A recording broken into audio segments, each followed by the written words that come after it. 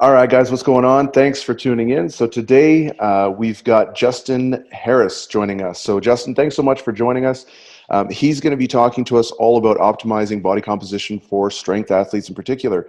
So Justin, why don't you just tell the listeners a little bit about yourself? Name is Justin Harris, former competitive bodybuilder and powerlifter. I'm a coach currently, a nutrition coach, contest coach, whatever you want to call it. My background is my original undergrad is in kinesiology, exercise science. I went back to school, did a second undergrad. I never really completed it in math and physics because I applied for grad school for physics. And then I got a master's in physics with research in atomic physics. My bodybuilding background is 2004, Vista, Michigan, 2006, Junior USA, 2007.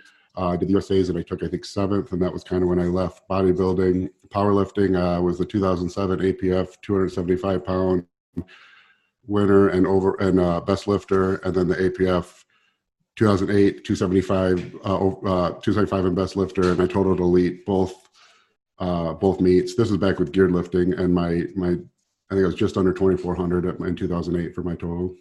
Wow, that's impressive. That was with him. that was not raw. So I think I could have possibly hit a 2,100 raw at my all-time best, but probably a 2,000 raw would have been around a good raw meet for me. Awesome. And so more recently, actually, you've been working with Ben Pollock. I think a lot of the listeners will know him because he's a really high-level powerlifter, but he's also someone who's kind of in that unique demographic where he's also insanely shredded and has the physique of a bodybuilder, and he actually competes in bodybuilding. So how long have you been working with him for? He will be in 5 days, 6 days. Yeah. So how long have you been working with him for? Oh, geez. We started, I want to say 2017 even. He was trying to make 181 for the US Open. And so we started trying to get him in a position where he could make weight to make 181. He had to pull out. I think he maybe could have made it. It would have been, if he survived, he would have probably put up some amazing numbers, but it was going to be really difficult. But he was just dealing with too many injuries. So he left, and then he left with me to do classic physique with John Meadows.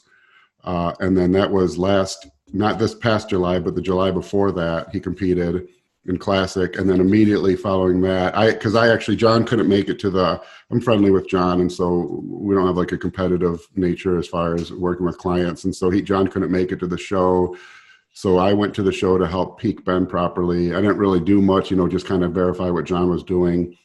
And then that was North Americans. And then we started working immediately after that to move him to bodybuilding, which is where he's currently at. And he's 5 days out from the NPC Nationals in Orlando this Saturday.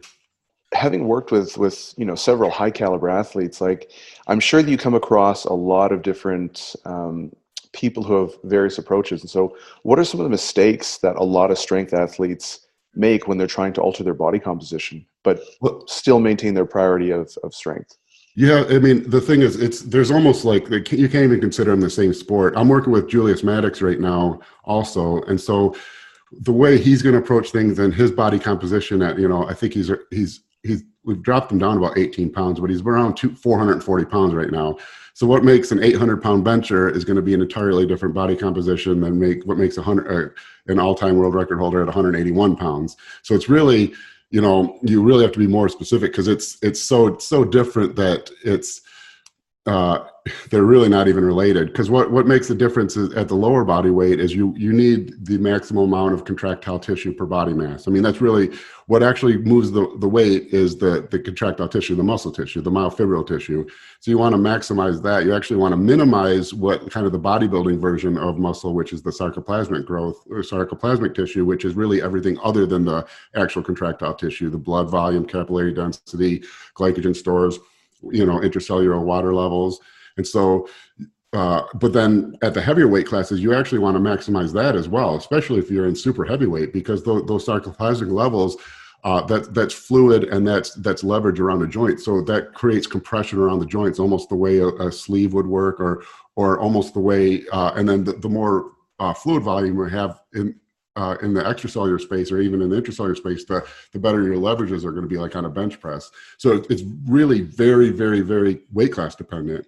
But in general, I mean, the more muscle you have, the better you're going to do. I mean, there's, some variance in that, but all things being equal, wherever your current strength is, if you add, 10 pounds of muscle, you're probably going to be stronger. Now, whether or not you can make the same weight class, that comes into play. But it's really the difference at that very heavy weight classes. Obviously you want to maximize muscle, but you actually want to maximize as much compression between the body parts as possible, which comes from being really full and bloated. You really want that also on the lower weight classes, but you can't do that until after you make weight. So until you make weight, you kind of want to minimize that and maximize the myofibrillar percentage of muscle tissue compared to sarcoplasmic percentage. I love the distinction you made there, because that actually is a really important thing. So I dropped in 2020, I dropped from about 295 to 260 is where I'm at now. And so now I'm slowly creeping back up again to get up to 300 and eventually a little heavier. And the biggest thing that I noticed was my squat, the difference in my squat, just because of, at the bottom, your thighs don't necessarily press into your gut the same way. So that was a big difference. But for deadlift, I didn't really notice much. So it's cool you actually made that distinction. So where would you cut that off then? Like, are you just talking super heavies, or would that kind of still be something you're looking for in, like, let's say the 105s? Probably even the 105s. I mean, you look at someone like an Eric Lillibridge,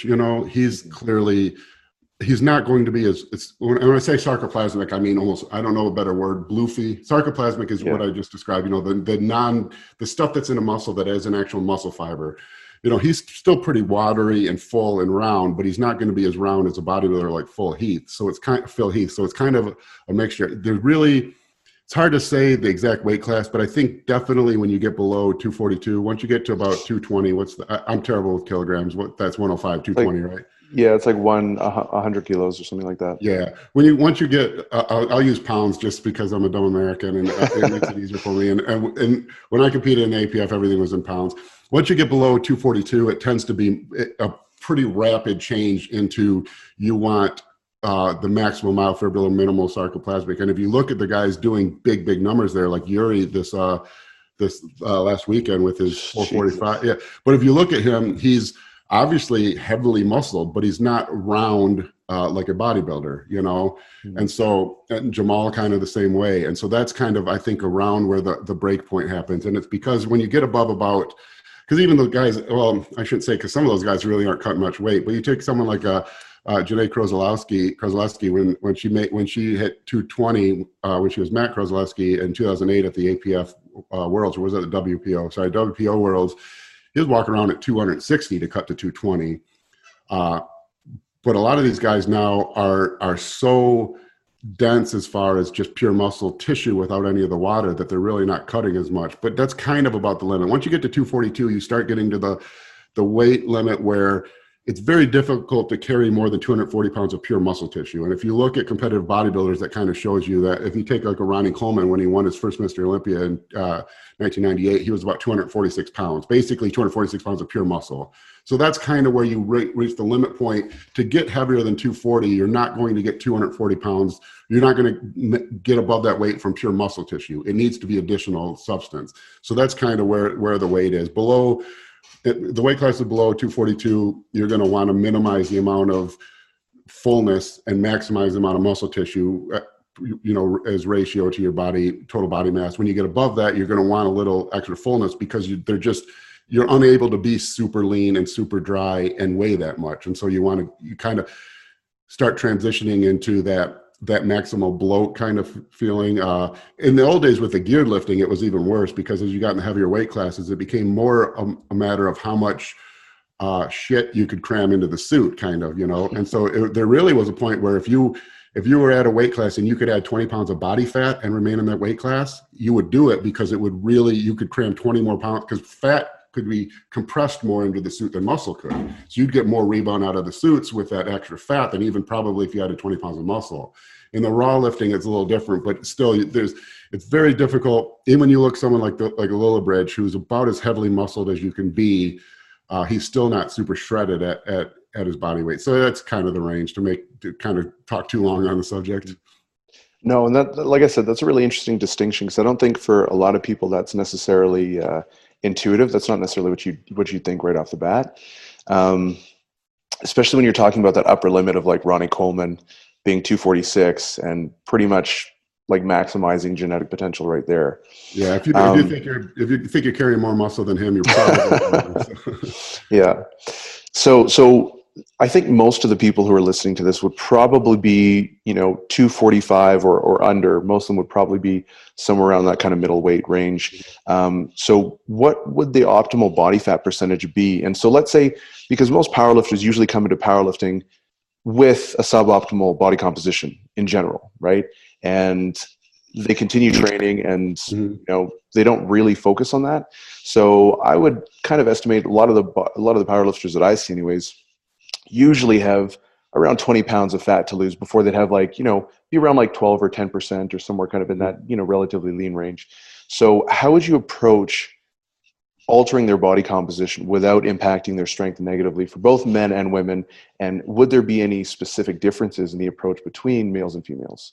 Yeah, there's a lot. There's actually a lot involved in this question, and a lot more than people probably think at first glance. One is you think, well, clearly you want as low body fat as possible because then the maximum amount of your body weight is actual muscle tissue, which is actually able to move the weight.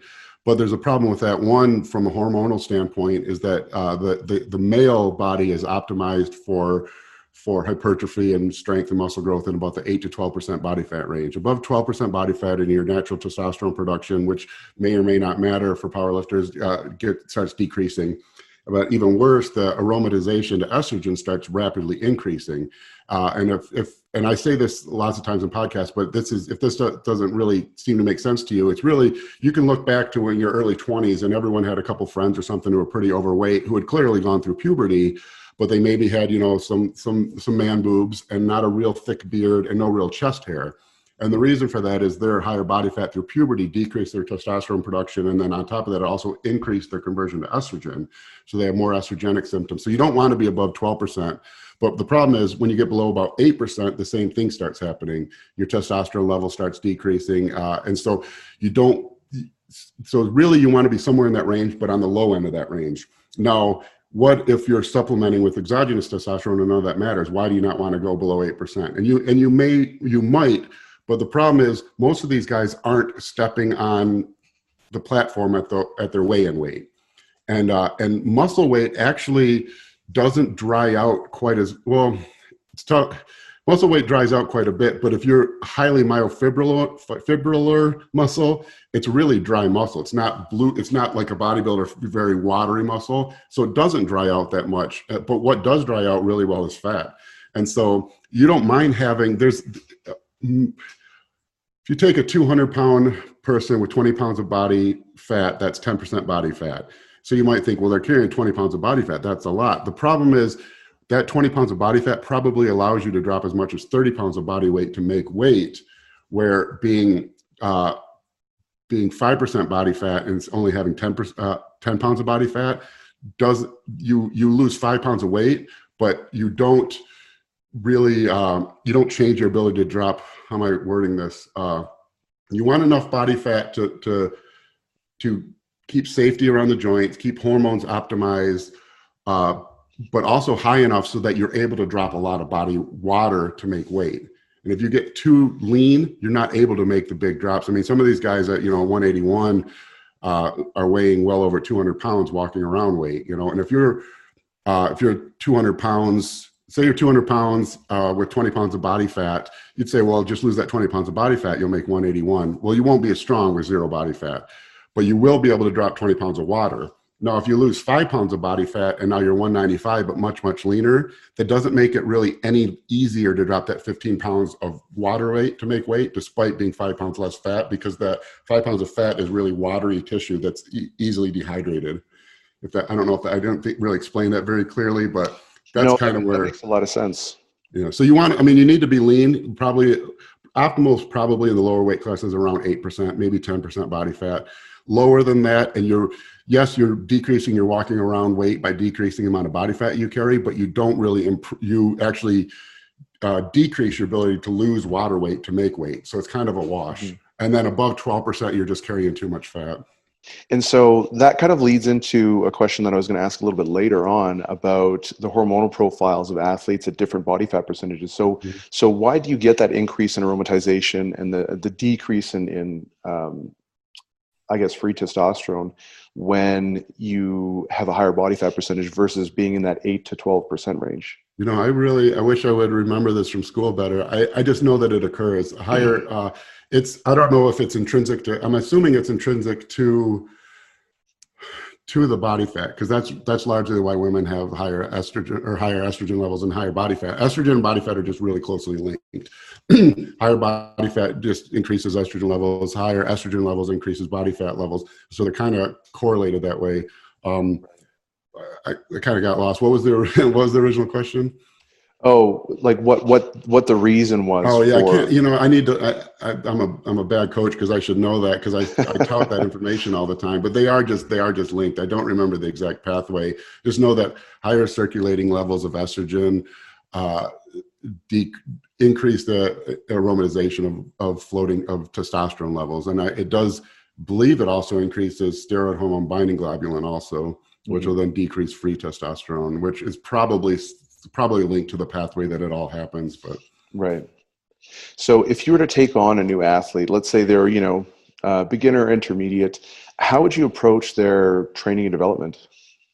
Well, it depends on where they're at. I'll simplify it and say, what if our goal is to add size and strength, to add muscle? I say we don't worry about body weight. Body weight just happens as a natural occurrence of adding muscle. If you're trying to add body weight, you're almost guaranteed to add fat. And the reason is that you can only add muscle at really about 10 or 12 pounds a year long term. That's about the maximal rate you can.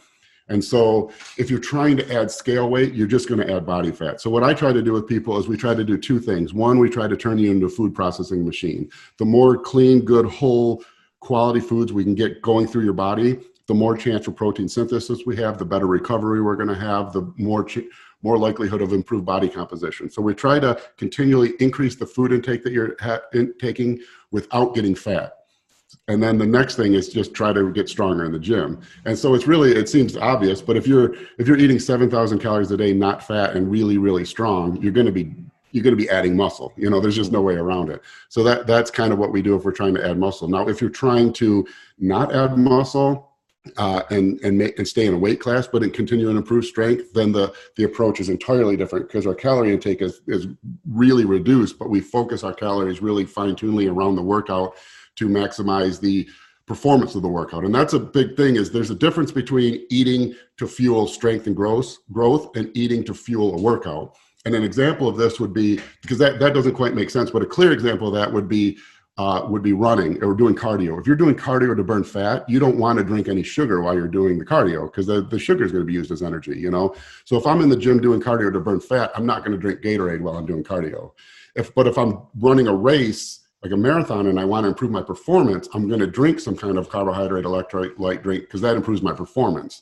So you always have to really, and I don't think people really analyze this. You have to decide, am I training for performance today, or am I training to create a result from this training? If I'm trying to hit certain numbers in the gym, then I want to maximize my performance. If I'm trying to maximize the results from the gym, it's a totally different approach. If I'm trying to build muscle, what builds muscle might not be what increases performance that day. And an example would be, if I'm trying to build muscle, I probably want to have a really high calorie, in my diet, it's a really high carbohydrate diet on a training day, where we might even use something like insulin, which would maximize amino acid uptake, maximize glycogen storage, maximize anabolism of the workout. The problem is that a really high carbohydrate diet causes lethargy.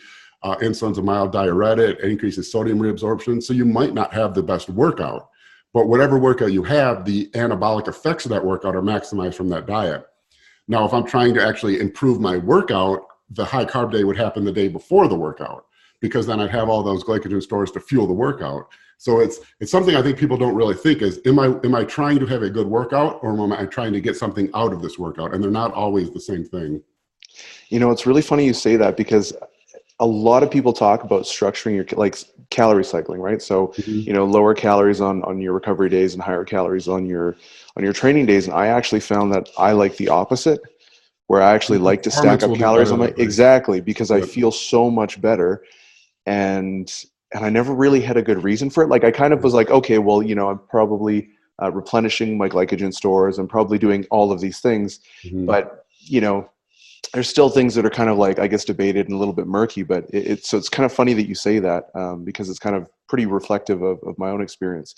So one of the things that you mentioned actually was really prioritizing clean foods, and Mhm. that's something that this year in particular, for me, anyways, I've always dieted, but I've never really been like, okay, I actually want to get to about 10% body fat before. Um, and so that was something that for me, I Mhm. really noticed a big difference with versus having kind of intermittent, like let's say even like 20% or 30% of my calories throughout the day are coming from like, fun foods, like let's say some low calorie ice cream or something like that. I Mhm. actually noticed that when I cut all of that out and it was just 100% clean foods, the difference was actually night and day. And I'm not sure if it's just because I wasn't accounting for some of the things, maybe some of the calories, or what was going on, but I actually noticed like probably the most dramatic difference in body composition than I ever have before in my life. And so can you speak to that? Like why is that, outside of like precision or measurement error? Because I'm pretty precise with how I track everything. Like everything's Mhm. weighed, everything's managed. But I noticed such a dramatic difference. And I've noticed that as well in several of my athletes. And so what sort of rationale or explanation would there be for something like that? Well, we should be able to track it. I mean, we could take two examples. Let's track a meal with a kind of a poor protein source and a really high sugar source. Say we need protein and carbs, so we get small bags of Skittles. That's 100 grams of sugary carbs, and we drink a protein shake, 50 grams of protein. So that's meal, 50 grams of protein, 100 grams of carbs. And then next we'll compare 50-gram protein meal, 100 grams of carbs from different sources. So this source, we drink the 50-gram shake of whey isolate, which means it's digested in like an hour and a half, 2 hours. Well, if you look at the rate of growth of people, you'll find, and you can track anybody, pick the person who grew the fastest you've ever seen, Nick Walker, Big Ramy, Ronnie Coleman, anyone, and track their growth rate over like 5, 6, 7, 8 years. And you'll see it maximizes at about 10 to 15 pounds a year or 12 pounds a year, which is about a pound a month. Well, if you keep breaking that down, you get to the day, it's about 25 grams a day of new muscle tissue, or about 1 gram an hour. So if you're drinking a 50-gram protein shake and it's digested in 2 hours, only 2 grams of that protein had any chance of actually be converted to new muscle tissue. 48 grams of that gets turned to a sugar, or who knows what. It's not being used to muscle. So right there, we lost, 99%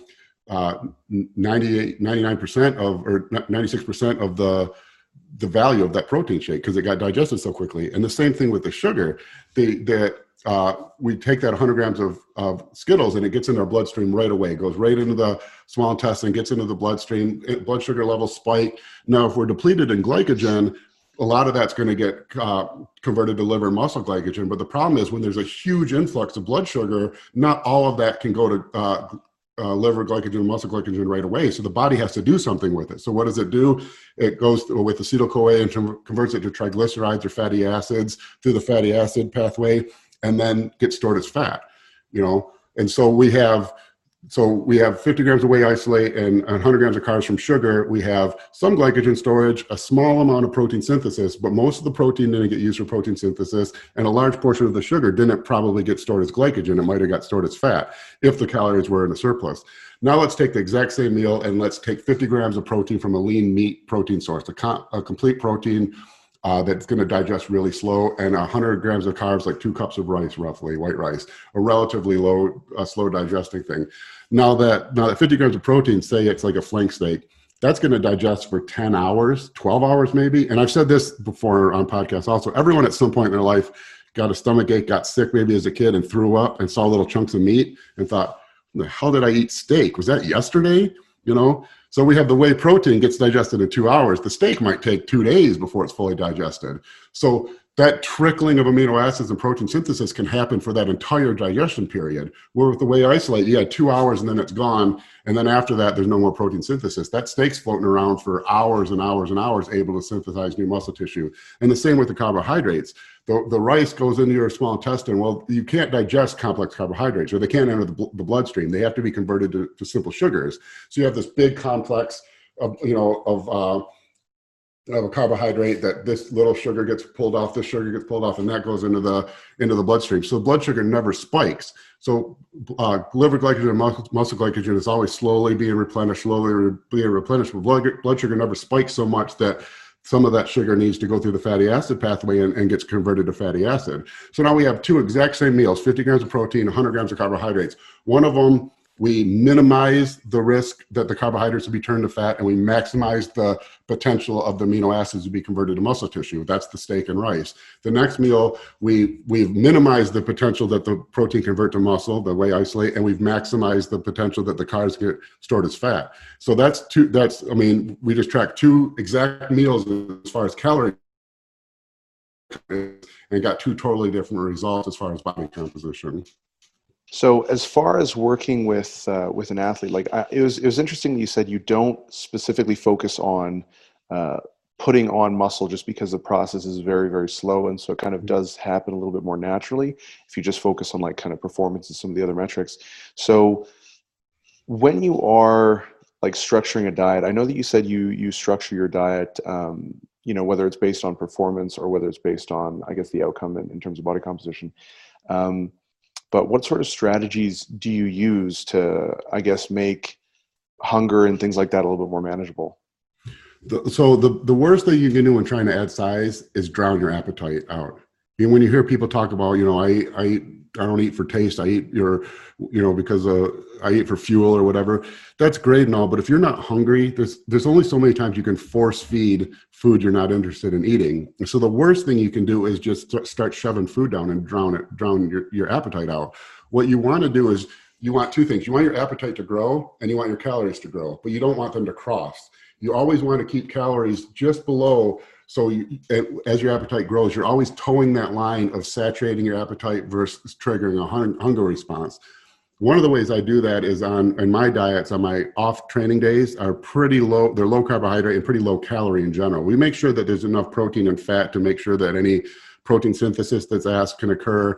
And we make sure that there's no major calorie deficiencies where there's going to be a risk in performance or anything. But they're pretty hypocaloric in most cases, meaning that you're eating less calories than you burn on those off days. And what that does is it triggers an appetite response. It stimulates leptin and ghrelin, the hunger hormones that are going to allow you to eat the food we want to eat on the medium and high carb days. Now, we also have on the high carb days, we have really high carbohydrate intake, which stimulates insulin production, which is an appetite stimulant also. And so we're always working on the bookends of the high carbohydrate days. We have a natural stimulation where the food is stimulating appetite, but then we don't run too many of them because that would, no matter how much food stimulation there is with insulin, when you're full, you're going to lose your appetite. And then we have the off days where we eat kind of a hypocaloric diet where we're stimulating an appetite response because calorie intake is down. And then our medium days, which is the majority of our training days, would be a more normal approach to eating, which would be slightly hypercaloric of a mix of macronutrients. And so have you found that improving an athlete's body composition has any sort of impact on their actual recovery? Oh, yeah. Yeah. I mean, it's person dependent, meaning if you improve your body composition, your recovery will improve. It doesn't mean that if you have a better body composition than me or someone else, your recovery will naturally be better. But in general, yeah, when you have, and I can't say that it's actually the body composition that's doing it. It's more likely the nutrients that are causing the improved body composition that's improving recovery. But yeah, definitely you'll be able to train more, you'll be able to train harder, you'll be able to recover faster, and you'll be able to repair more of the broken proteins that are caused from the training. So more the behaviors around the diet that are leading to the body composition are also facilitating better recovery. I would say it's the diet that's doing it. The body composition is a result of the diet also, but I don't know that the body composition is not. In some cases it will. I mean, because if your body composition is in an optimal range, like we talked about earlier, your hormone profile is going to be optimized, which is going to improve recovery also. And so when you're dieting an athlete down, let's say they want to get to maybe the weight class below, or they're just carrying too much weight to actually compete in their current weight class. Like, what approach do you utilize to make sure that they don't actually lose any performance in their training sessions while they're leading up to their meet? It's difficult because they might, but what we do is you have to find you're always towing the line. You have to toe the line where you're supplying the maximum amount of nutrients you can to fuel this training session while making sure that you're in a strong enough calorie deficit to decrease body weight into a point where you're within weight cut target, you know? And so, because there's two different stages of making weight. There's making weight because you need to be in a certain body weight where you're kind of your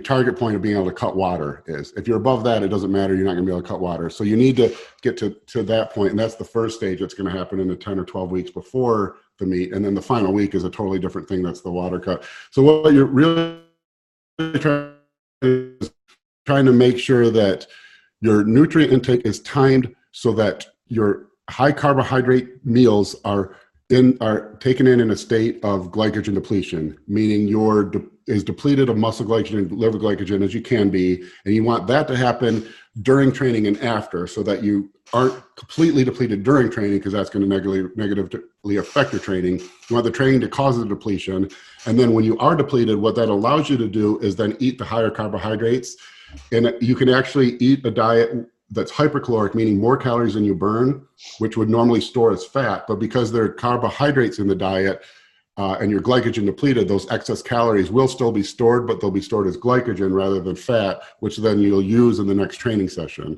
And so you're always kind of towing that line of, you want to be as non-depleted as possible at the time of your workout. You're never going to be fully, if you're making weight or cutting weight, you're going to be depleted to some level, but you want the maximum amount of glycogen stored as possible during your workout, where the workout then depletes it, which then it's basically as depleted as possible from the end of that workout until the next point when you're trying to replenish it a little bit to fuel the next training session. So it's always just touch and go, and it's, there's no like set amount, and you see how much someone depletes and you're always constantly adjusting it, but that's the approach.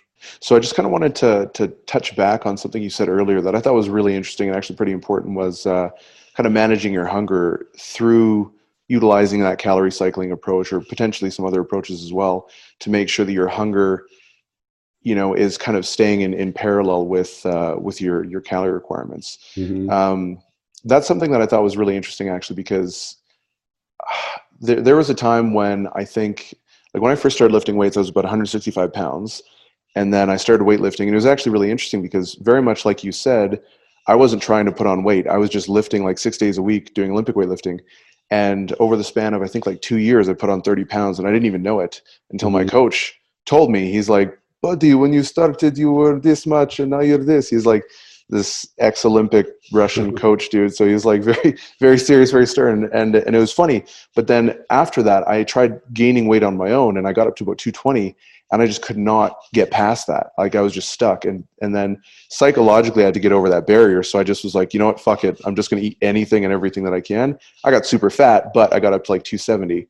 Mm-hmm. And since then I haven't really had a problem gaining or losing weight or anything like that. So I think that was an important psychological hurdle to overcome. But if I had to do it again, it sounds like the approach that you're talking about is much, much more effective. And you'd kind of avoid a lot of these, like, one, gaining a substantial amount of body fat, and then two, just kind of doing a bunch of damage to your body, because my tendons and joints just felt terrible for a long time. But I kind of wanted to, I guess, go into that a little bit more. Like, how do you track your athlete's progress if you're always just kind of trying to pace those two things so that they maintain their linear relationship? It's tough. You're looking for trend lines because you can't go week to week, because like we said, the maximum amount of muscle growth in a week, if you're a genetic freak who's going to grow faster than any human in history, is still only about a quarter pound a week. A quarter pound, that's 4 ounces of water. So you can gain a quarter pound on the scale by just drinking half a cup of water before stepping on the scale, So it's really the scale. We're looking for trend lines, meaning, over a month to 3 months to 6 months to a year, we're looking for a steady increase without body fat increase, So we're really using pictures for me primarily as the week to week. And then also so we're tracking basically your appetite, your hunger levels, your energy levels, your training intensity, your weight, and then the photos. And all of those kind of paint a pretty good picture of what's going on. I mean, you always have to know you always have to adjust for water retention and things like that, and know what their diet was the day before the photos. But that's really what you're doing, is you're looking for long-term trend lines. And you don't really even need to do that. It's really pretty simple. If you're always looking to increase food intake without getting fat, if you do that, long-term muscle growth is going to happen no matter what. You're not going to be eating 7,000 calories a day at 8% body fat and not be jacked. It's not possible. So I kind of want to touch on what you said about gaining the weight really quickly. And that actually, there really is two ways. There's the least efficient way to affect hunger and gain weight is actually, if you do gain a lot of weight really quickly, your appetite tends to adjust, even though you've gained fat. And so you'll always be able to hold that higher weight easier. The problem is that you have to lose the fat at some point in the process. Yeah. So, and in most cases, and it's really kind of counterintuitive, but the fastest way to add size long-term is to diet, which doesn't really make sense. But what you're doing is you take a 8 to 12 week period to diet really, really, really hard. You're going to get a rapid rate of muscle growth afterwards. So you take someone who's trying to grow like this and who doesn't diet, and maybe their growth is slowly increasing like this. And so a year later, you go from here to here. Well, you take the other person and you diet them really hard and their body weight goes like this, but then the rapid rate of growth is so fast that the growth kind of goes like this. And then at the end of the year, they're actually carrying more muscle mass because of the diet. And this is most obvious in bodybuilders, actually, and specifically in bodybuilders when they turn professional.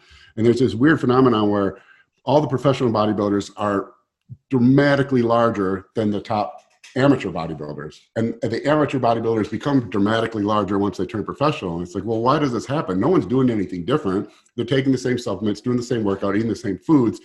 What happens? Well, when you're trying to turn pro, you traditionally only compete in one bodybuilding contest a year. Once you turn pro, you have to qualify for Olympia, you have to satisfy sponsors, and so you have to compete multiple times a year. What happens is anyone who's dieted really, really hard knows that the best growth you ever get is the period of a month or 2 months after that diet. Well, when you're competing multiple times a year, you get that huge rebound growth after each contest, whereas an amateur, you only get it once a year.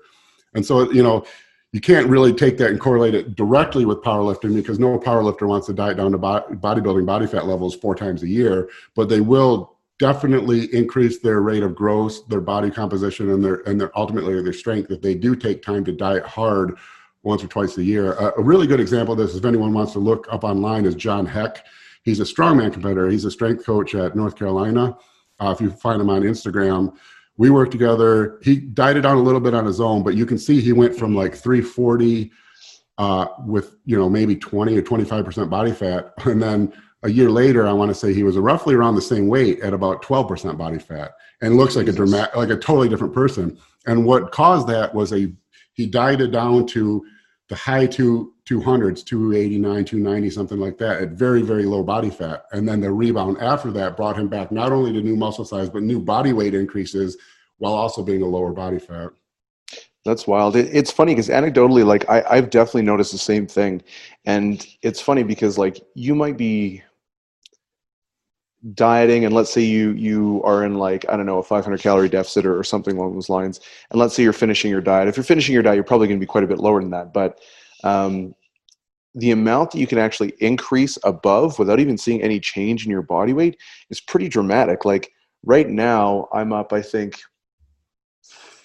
almost 400 calories higher than what my calculated maintenance would be. Mm-hmm. And I'm still like on a downward trend almost, of like 0.2% per week or 0.1% per week, which is interesting. So I actually need to up it a little bit, but I'm kind of trying to do it very, very slowly. That's the perfect way to do it, because then you toe that line and you continually improving your body composition while your food intake is going up. There's nothing better.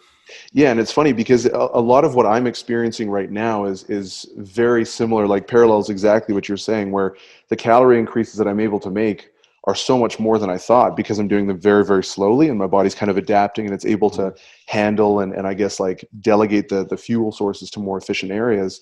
And then simultaneously, like my hunger kind of is going in parallel as well. So it's really interesting that you're saying that as well. Can I touch on that even deeper? For sure. There's even a deeper like empirical evidence or research evidence of that, is that research data shows that metabolism doesn't really slow with calorie restriction diets. People think your metabolism will slow. It slows eventually, you know, and we can use like the Ethiopian, you know, term. It does slow eventually. You know, people in Ethiopia don't eat very much and they don't die. Why? Because their metabolism is so slow. But that slows much slower than people would think. So much so that in studies where you follow someone on a really calorie restricted diet for like 12 or 16 weeks, there is no discernible decrease in metabolism outside of the natural loss of metabolism from them losing body weight and burning less calories just with their daily motion. Yeah. But if you put them in a room and didn't let them move and just measured their release of body heat to get their metabolism really wouldn't decrease even after 12 weeks of a hard diet. So dieting doesn't really decrease your metabolism very much, but you are able to increase your metabolism much more dramatically while gaining. And so you kind of get, so while what's happening is when you're dropping body fat, your metabolism doesn't really drop, maybe a little bit. But then as you're adding body size, your metabolism keeps increasing. So you keep going like that, and you can see you can reach the point where your metabolism reaches such a high level that you're almost able to eat whatever you want without getting fat. And that's one of the reasons when people wonder why some of these really, really elite lifters stay so lean, and especially elite bodybuilders stay so lean all the time. And that's really what it is. It's because of that process repeated multiple times, dropping weight and dropping body fat to make weight for a meet decreases your body fat, but doesn't really decrease your metabolism very much. And then gaining it back up increases your metabolism quite a bit, so you're constantly setting a new baseline. Mm-hmm. So it's really counterintuitive because you think, I want to get big and strong. And the best way to get big and strong long-term is to get small and lean right now. But, you know. Yeah. Yeah, well, no, you're absolutely right about that. And I mean, it definitely potentiates the muscle growth later because all the signaling is like, oh my God, I'm dying. Yeah. You need to give me more food. And so you just become like a sponge for absorbing nutrients and being super efficient with shuttling them as well. And that's actually a really interesting point. So like I wrote an article on metabolic adaptations and like talked about kind of proton leak and different efficiencies. And it was the exact same thing with all the research that's out there. And then I think the person who wrote the most comprehensive article that I've seen on that was actually either Greg Nuckols or Eric Trexler. It's a really, really well-written article that talks about exactly what you said and kind of mentioned essentially the exact same things. So yeah, that makes a lot of sense. Yeah, that's the first time I really don't even feel comfortable saying that because I've only read 2 studies that really show that, because I was always under the assumption that, you know, your metabolism decrease is pretty, you know, you diet and you get a metabolism decrease and you grow and you get a metabolism increase. And I figured they kind of, you know, correlated pretty well. But then the 2 more recent studies I read that showed really no discernible decrease in metabolism, even with really, really strong calorie restrictions, outside of, obviously, you know, they weighed less, so they burned more calories when they moved. But other than that, it didn't seem that their real metabolic rate decreased with the reduction of calories. Yeah, and a lot of that was due from the papers that I found. A lot of that was due to like their leptin sensitivity and their body fat stores. So that was a big regulator of like appetite and also just even their metabolism in general. And so once you reintroduce calories, you know, NEAT goes back to normal. Their metabolic rate kind of upregulates. And so once you kind of account for a lot of these, you know, confounding variables, they end up being pretty damn similar. So there doesn't really seem to be that big difference, like the metabolic damage people are talking about. They kind of start changing the terminology. So now it's like metabolic adaptation, which is an absolutely normal adaptation, which is exactly kind of what you were saying. Yeah. And it's funny too, because a lot of the time where you're talking about these elite athletes who are eating 7,000 calories and they're crazy shredded, I mean, that took a long time, you know, especially if you're doing things very, very slowly, you know, and you're like upping it by like, I'm just going to choose a hypothetical number, let's say 150 calories, and you're making small incremental jumps like that. And so your body's ramping up slowly over time. That might take years to get you to the point where you're eating thousands of calories more than you were previously. And you're like big and shredded. Whereas like sometimes guys are like, oh man, I think I can do that. Let's just add on 750 calories right now and speed up the process. And it's like, it doesn't really work like that. Yeah. I always say in this sport, in strength sport or physique sport or anything like that, you have to, you're never going to reach your goals because the goals take so long. So you have to learn to love the process, because what happens is if you really love the process, 10 years passes, you know, in 10 years, it's going to be 10 years from now, and 10 years happens really fast. And so if you really love the process, you trusting it and letting those 10 years happen, when you get to that 10th year, you reap all the benefits and all the goals. But if you try to force it, you're just never going to get there. Mm-hmm. So when you are dieting an athlete down, then like what does that usually look like? Like what are we talking about in terms of timelines? And then what do you do directly after the diet as well? Well, there's two different approaches. For like a bodybuilding contest, I like to diet for 16 weeks. For a powerlifting meet, I don't like to really do like a meet prep longer than about 10 weeks. But that's kind of more the training aspect of it. The diet portion can start earlier. Really, I wouldn't recommend trying to lose more than 2 pounds of body fat a week, especially if you're trying to hold strength. If you're trying to maintain strength, I really wouldn't recommend losing more than 1 or 1.5 pounds of body fat a week. So you kind of pick your target. What's my body weight need to be when I'm within gunning range of making weight with a water cut, and then decide the number of weeks for that. So that's really what I do. We just you try to just keep it as mathematical as possible. A 1 pound drop of fat a week is about 500 calorie daily deficit. And so if we need to drop 15 pounds of body fat to be in target of making weight, then we maybe 12 weeks or 10 weeks if we're doing 1.5 pounds a week. What I do then after the diet is, so if you've had a really hard diet and you're looking to slingshot that, you're not trying to make the same weight class, you're trying to jump up a weight class, let's say. What I do is after the meet, obviously you're going to do all your bloating and everything after making weight to refill, but then I give you 36 hours to eat whatever you want. And then for 5 days, we do 5 consecutive high carb days, which you'll already have from the diet. 5 consecutive high carb days with the last meal of the day replaced with a cheat meal. And then by then, when that's over, it's the 7th day after the meet. So at that point, you've had 36 hours of picking out, 5 days of really high calories, really high carbohydrates with a cheat meal each day. You should have all that out of your system and be ready to be on a structured diet. And from that point, we pick a diet that we think is slightly hypercaloric. It's going to, a little bit more than you're burning, and we just start building from there. But that kind of rebound out of it, that 7-day protocol, is pretty standard for most of my clients. Mm-hmm. So it's interesting how you say that as well, because a lot of the times I think when people are approaching dieting, they have a hard time with like the termination of a diet, where it's over and they're like, okay, the goal is not to lose weight anymore. The goal is to either maintain or gain or whatever it might be. And they just kind of want to stay there, right? And so the fact that you do that, just like allowing people to kind of eat whatever the hell they want, I think is really important psychologically. Like what have you always done that, or is that something? Yeah, well, you have to, you're going to pay the piper. You got effed up hunger hormones, you're depleted of glycogen, everything in your body is telling you to eat. You can fight it as much as you want. You're not going to win. You got to pay the piper. So what this came about is just really more kind of trial and error with, hundreds and thousands of clients over almost 20 years of doing this.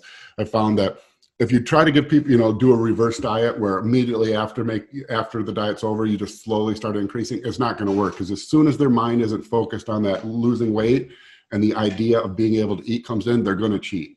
So if you give them 36 hours, and when I say 36 hours, I'm thinking like, you do a powerlifting meet, you have the rest of the night after the meet, or you do a bodybuilding show, you have the rest of the night after the show, and then you have the whole next day. And then it's Monday, the day after that. And then the 5 high carb days are all with the foods from the diet. So it's all clean food. So you're not really eating junk. You're eating probably better than you were at some point in the off season before you started the diet. But the food volume is so high that you're able to kind of stay on plan because you're not so hungry. And you also know that the last meal of that day, you get to eat whatever you want. So you're able to stay on plan because you know that free meal is there. And then you do that for 5 days in a row. By that point, you've essentially paid the piper. Your glycogen stores are saturated. Your hunger hormones are muted a little bit. You're still going to be pretty hungry, but they're not insatiable. You have some sanity, and you're not so depleted that your body is no longer just begging for nutrients. And so at that point, you're in a much better mental space to be able to handle a strict diet again. So do you ever utilize like planned intermittent diet breaks? So let's say you are dieting an athlete for 12 to 16 weeks. Would you ever take an approach like, let's say, 2 weeks on, 1 week off, 2 weeks on, 1 week off? I know I've seen some research on that, and it does extend the timeline quite a bit, but people usually tend to see a little bit better results.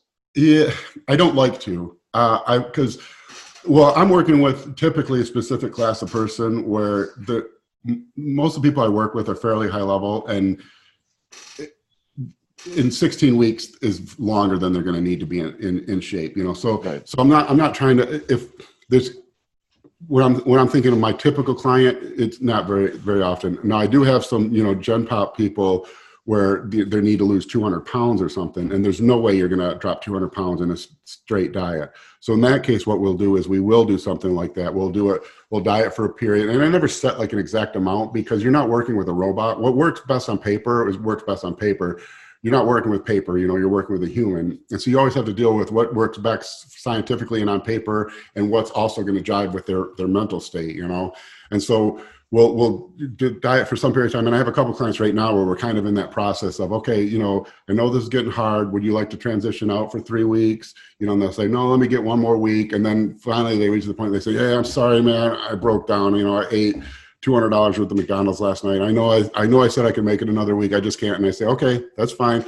Let's do this. You have that McDonald's. Let's run a couple high days. Now we're going to transition to this for 2 weeks, and then we'll get back at it. But for most of my competitive clients, no. And the reason is because none of them is out of shape that they wouldn't be able to get in shape in a short enough period of time that it would be considered one diet.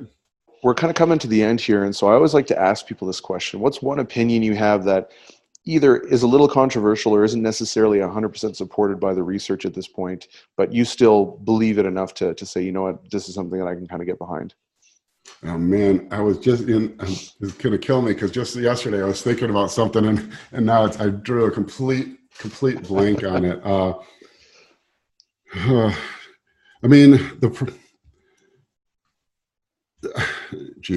problem is the science is science. There really isn't, and most of it is, pretty valid. I can't think of anything that, yeah, geez. What were we talking about earlier that I said? Didn't I say something earlier I wish people would realize? I can't. I'm totally drawing a blank. All good. No worries. I guess, geez, this is going to kill me because I hate not having an answer. I think, yeah, geez. No, I really don't. The problem is this, like, the science is the science, and people say, well, I guess what I'll hate is people misinterpret what science can say, and then when they look at bro science and say that, they think, okay, the science must be wrong. The problem with when you're working with any scientific data is that, especially with research trials with humans, you can't follow them long, and you can't follow them 24 hours a day. So you're trying to, get short bursts of data and extrapolate that out into what the long-term effects would be. But, I know one thing that is probably my biggest pet peeve is form. It absolutely drives me crazy that somehow there's been this thing perpetuated that good form is, really slow, and then slow eccentric, slow concentric, full extension, pause at the top, which every study ever done shows that that's like the worst form imaginable for increasing strength adaptation and increasing muscle growth adaptation. If you're trying to increase hypertrophy and trigger protein synthesis, it seems to be that the studies show that the negative or eccentric portion of the movement almost doesn't matter at all. And what matters on the concentric, it seems to be, is that you just lift it explosively and fast. And that seems to create the greatest post-exercise muscle protein synthesis stimulus. And then also, you don't want to you want to do partial reps, basically. You don't want to pause. You want to keep constant tension on the muscle. And I think if you look at this empirically, you can go to any YouTube video of any top bodybuilder, Branch Warren, Ronnie Coleman, Phil Heath, Jay Cutler, I don't know, and they're all lifting. And you go to the comments, and what do you see? Bad form. Not a single rep was done this day. Terrible form. And, and these guys are 300 pounds of pure muscle. And then you go to any 145-pound guy, personal trainers, YouTube, and he's doing all this perfect form, and all the comments are, great form, perfect form. And it's like, no, it's not. If the goal of the form is to build muscle, this dude's 140 pounds. These dudes are 300 pounds. And not only that, now we have scientific evidence that shows that the shit form of the bad form actually is the form that builds muscle. So I guess that's my biggest pet peeve. I don't know how that got perpetuated, because like it's rampant and no one stops to think, if every massive human on earth uses bad form and everyone who uses good form looks like shit, at some point maybe I need to decide what actually is good form. That's probably my biggest. Yeah. And I mean, I think a lot of this stuff is taken out of context too, right? Because a lot of the studies will say things like, when everything is equated, so when load's equated and all that stuff, a greater range of motion is going to generate more mechanical stress. More mechanical stress is going to induce greater hypertrophy and also probably greater strength gains, which is like, okay, that makes sense. But if you're doing a partial range of motion, like let's say you're doing a pin press or something like that, you are not going to use the same load that you would for doing a full range of motion. You're going to increase it because you've got a shorter range of motion. So I think things like that. Well, sorry to cut you off, but you have to really consider also that you're not contracting. If I'm contracting just a muscle and there's a constant load applied against my bicep, yes, you want to. But if we're taking something like a bench press or a shoulder press, when I'm here, the load is, so the torque is the radius arm times the force, where the force is the weight of the, so if I'm holding 100 pounds here, the torque on my front deltoid is 100 pounds times the radius of my upper arm, okay? Now when I press here, that radius has been shortened. I mean, my arm's the same length, but the horizontal distance where the load, the cross product of the load is decreased. Yeah. When I get all the way to the top, the load is straight through my arm. There's almost no load on the shoulder anymore. And so that's really the biggest thing, especially with free weights. And then this is a pet peeve of mine that I've seen in a couple studies, is they'll take something like a leg extension to where there's a constant load across the entire range of the motion, and apply the fact that the full range of motion increases places the maximal load, places the maximal hypertrophy adaptation, and then correlate that to a movement where a free weight movement where gravity is only vertical, but the motion of the movement is moving not just in a singular plane. And so like a bench press, at the top of a bench press, my arms are straight up, the weight is moving through my bones, not on my chest anymore. And so it's the lack of thought on that drives me crazy too. Yeah, exactly. And that's kind of what I was getting at, right? With the decrease in transferability, because I think the example you gave was actually fantastic. The leg extension, right? Because, you'll see a guy's doing leg extension, then you see someone doing squats, and it's like that top kind of quarter, your quads aren't really getting a whole lot of really anything, It's more your hip extensors that are kind of doing some stuff. And even then it's not really that effective. So yeah, and anyone who disagrees with that, just do, 1.5 squats for like a set of 8 and tell me your quads aren't blown up. Yeah. So yeah, that's a great point. The other point that I kind of a pet peeve on that is people not differentiating. The same thing with are you training for performance or training for hypertrophy or a goal from the training, is the same thing with the movement. And a squat's a perfect example, because you have to decide, are you training to be a power lifter and move maximal weight in a squat? Because the goal of that is entirely different than if I'm trying to build quadricep muscles. If I'm trying to build my quad muscles, it's not going to be a powerlifting squat. It's going to be a Tom Platt style squat, and in that case, I'm going to want to do I'm going to want to do partials, not do the top range of the motion. I'm going to do a different bodybuilding rep range. If I'm trying to move the maximum amount of weight in a squat, meaning all the rules and regulations of whatever powerlifting federation you're in, I actually want to use my quads as little as possible. I want to distribute that load along my quads, my glutes, my glute minimus, my lower back, my adductors, every body part I can, to get the maximum amount of muscle tissue involved in the moving the squat. If I'm trying to build big quads, I want to remove all those other muscles and put the maximal load just on my quadriceps.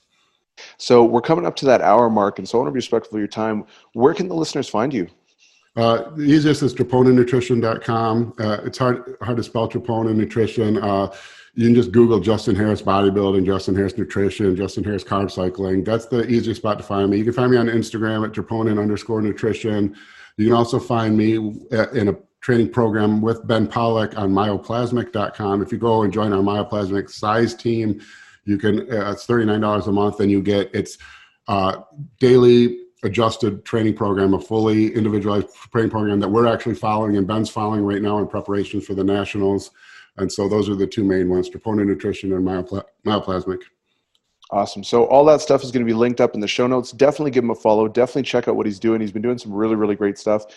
Justin, thanks so much for joining us on the show, man. It was a really great chat. And yeah, man, it's good to have you on. Thanks. Thank you.